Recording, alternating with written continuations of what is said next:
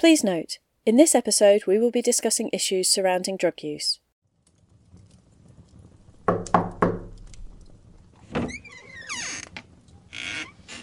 Drugs regulations that came for things like cocaine was post-First World War. Before that, these items could have been in people's homes and they were using them regularly. This is 100 Years, 100 Objects, stories from the collections of Lancaster City Museums. I'm Rachel Roberts, the Collections Registrar for Lancaster City Museums, and today we'll be looking at the stories behind another object from our collections as we celebrate 100 years of our museums.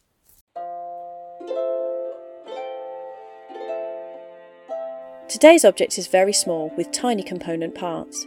It was designed to be easily transported by a doctor when visiting patients. Included in it, though, are some substances with big ideas surrounding them that reveal both historical and modern concerns about drugs. Today's object is an ophthalmic case.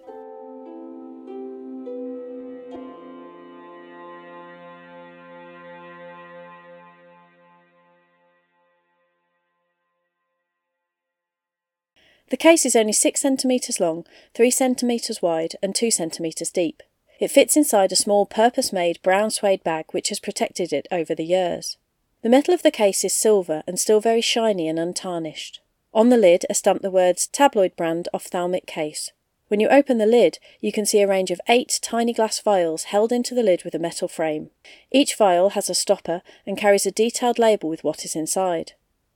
In the bottom half, also held in place with a metal frame which hinges up, is another glass vial, this one used, a tiny brush, an eyedropper, and an arrangement of glass stick and cotton wool which would serve as a sort of reusable cotton bud. There are several drugs contained in the vials, but there is one word, written on many of them, that carries a lot of weight in our society, and may be surprising to some modern listeners: cocaine. We spoke to Dr Karen Wright, a senior lecturer at Lancaster University in the Biomedical and Life Sciences Division, part of the Faculty of Health and Medicine. We started by discussing the history of this small case and what it would have been used for. This little case is really, really tiny and was used in essentially GPs who would have been travelling to people's homes in the early 1900s, and they would have had this little kit in their bags to use for any ophthalmic or eye conditions that they may have been trying to treat. So there's lots of very, very tiny little ampules in it with lots of different drugs. It also has other aspects to help the doctor use a dropper and so on, but it is quite small and has very tiny amounts of drug in the ampules. Interestingly, there are a couple there that most people would know. Cocaine. So there's little ampules of cocaine hydrochloride as a powder.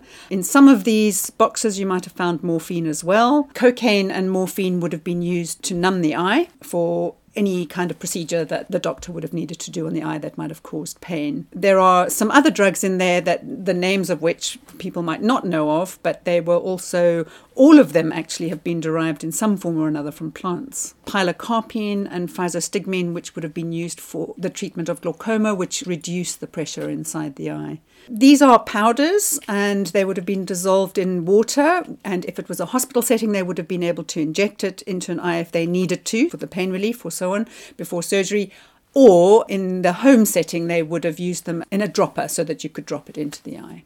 Like cocaine and the other drugs found in this kit, many drugs which we still use today are derived from plants. Karen went on to tell us how important plants are to the production of medicines.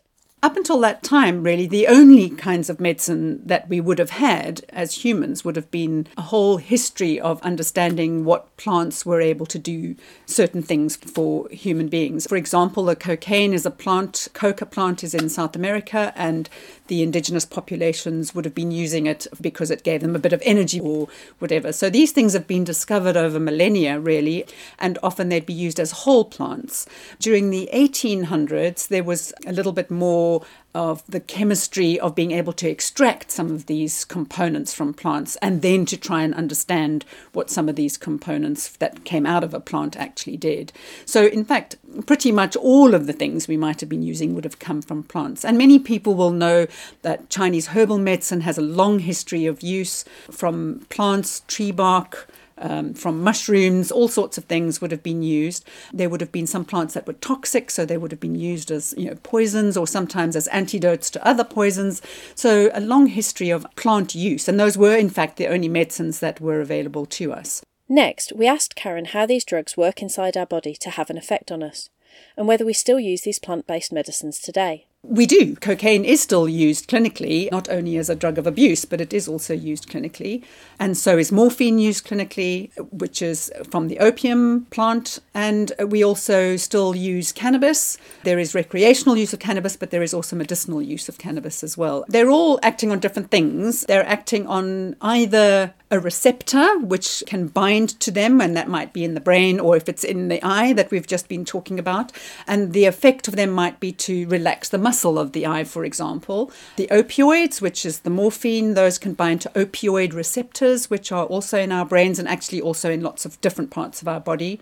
Once bound to that receptor, they will then send signals, pain relief signals, into the central nervous system.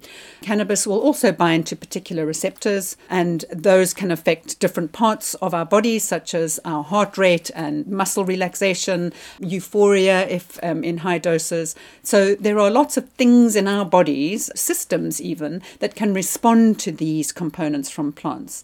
And what that actually means is that we have our own, what we call endogenous systems. So we don't have those systems in order to respond to the plant.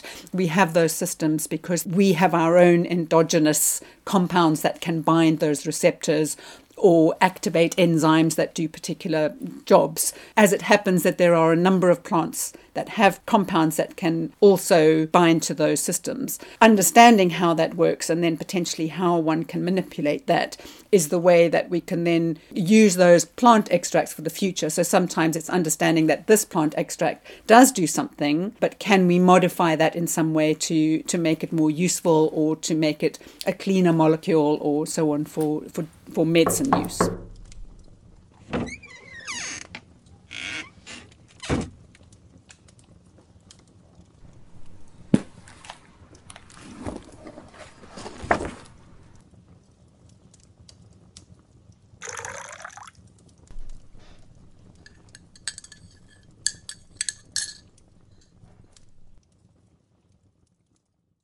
Today, some of the drugs found in this kit, especially cocaine, carry with them a particular set of beliefs and feelings in the public mind. What societal and historical aspects affect the way that drugs are used and the way that we perceive them? What's interesting is that some of the drugs regulations that came for things like cocaine, opium, and also cannabis a little later, in the UK anyway, was post-First World War. Before that, these items could have been in people's homes and they were using them regularly, were able to get them from their local pharmacy without any trouble. And I think that's also, again, coming back to the point that there wasn't anything else. These were the things that people were using in cough mixtures and all sorts of things. So the abuse of them, I think, is quite complex. Some of it may be around the fact that post-First World War was the beginning of understanding of what addiction actually was. At the time, that very little understanding of what addiction actually meant and how it's a central nervous system pathway, and understanding addiction was still in its early days at that time. Also, in other countries and the UK as well, there was a certain amount of racism attached to it. So, for example, cannabis was regarded as a Black American criminal behavior, and therefore that's why it was banned. There was banning of opium around the fact that there were Chinese opium dens. So some of these things were not really very truthful of actually what was going on at the time because they became associated with criminality. Cannabis actually in lots of countries has been also banned as an illegal drug in like 1600s in some Arabic countries. And essentially what's happened there is that there's been a real change in the fact that it then becomes back into use and then reclassified and then back into illegal use. And I think some of that is really around attitudes to both addiction and criminality. And some of those things really need to get unpicked so that we can fully understand what these things are doing for humans and therefore how can we make the use of them safer and also what clinical use we can have for them. So we still have that legacy now, here we are in 2023, and we're still arguing about whether drugs should be legal or illegal, or how they're supplied and so on. On the one hand, one might look at the fact that a doctor was walking around with what we now consider to be drugs of abuse. But actually, the key thing about it is that they were in very, very small doses, and they were used specifically for the action that they were going to have in the site that we wanted them to have that action. Whereas as they became drugs of abuse, that's much more about dose and the way in which people might then be taking those drugs that then have a much bigger effect and affect other systems in the body that then potentially are not beneficial. Karen's current project looks at cannabinoids and how they might be formulated into a range of useful drugs in the future as our understanding of them grows. She began by giving us a better understanding of the background and current uses of cannabis and its components. The use of cannabis has been around for millennia as well. It used to be part of Chinese cultures as well as into the Middle East, or what we now call the Middle East. Its use over the years has been around gastrointestinal issues, a little bit of pain, increasing a little bit of appetite. In fact, it was used by Queen Victoria for period pains. It was also used as hemp, so we used to have it where it didn't have the THC in it, and it was used to make rope and clothing and so on. The understanding of it really was in the 1960s by Raphael Mechoulam in Israel. He was able to identify the two key components of the plant, and those are THC, or tetrahydrocannabinol, and CBD, cannabidiol. And since that time in the 1960s was then really trying to understand what effect did they actually have at a cellular level. So it's taken years really for all of that to be unpicked, and we're still, each time we unpick something, then there's a whole bunch of new questions. But essentially what has come out of that is that we have our own receptors, we make our own endocannabinoids. They're involved in all sorts of things, particularly around appetite, muscle relaxation, inflammation, and the immune response. So that understanding was really coming around 1990s and into the early 2000s.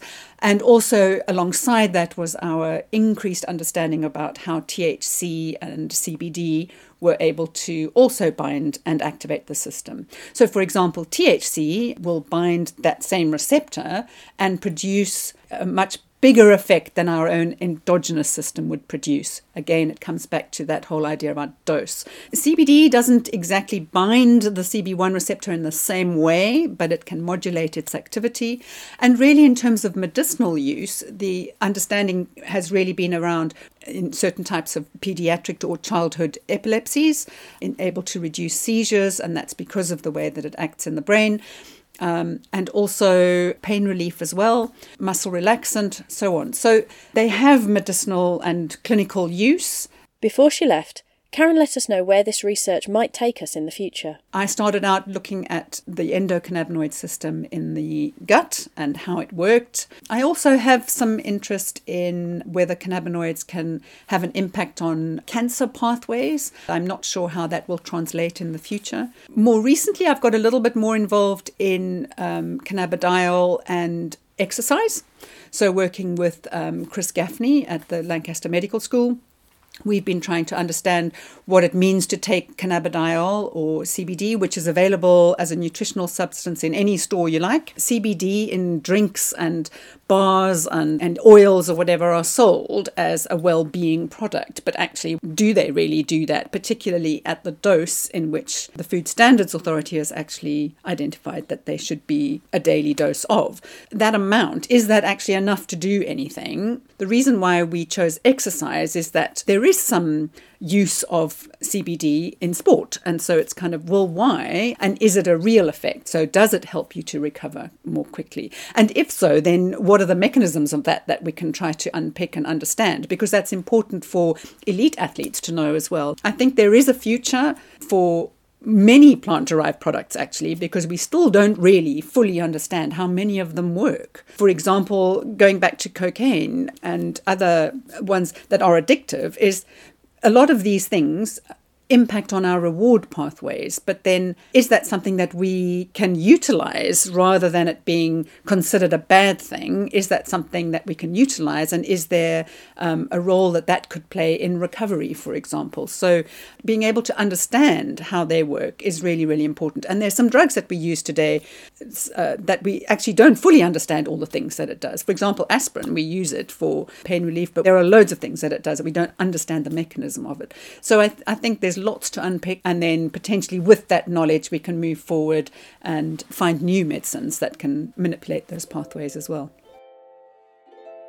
Thank you so much for listening to this episode of 100 Years, 100 Objects. Don't forget to listen to our other episodes where we discuss everything from axes to astronomy.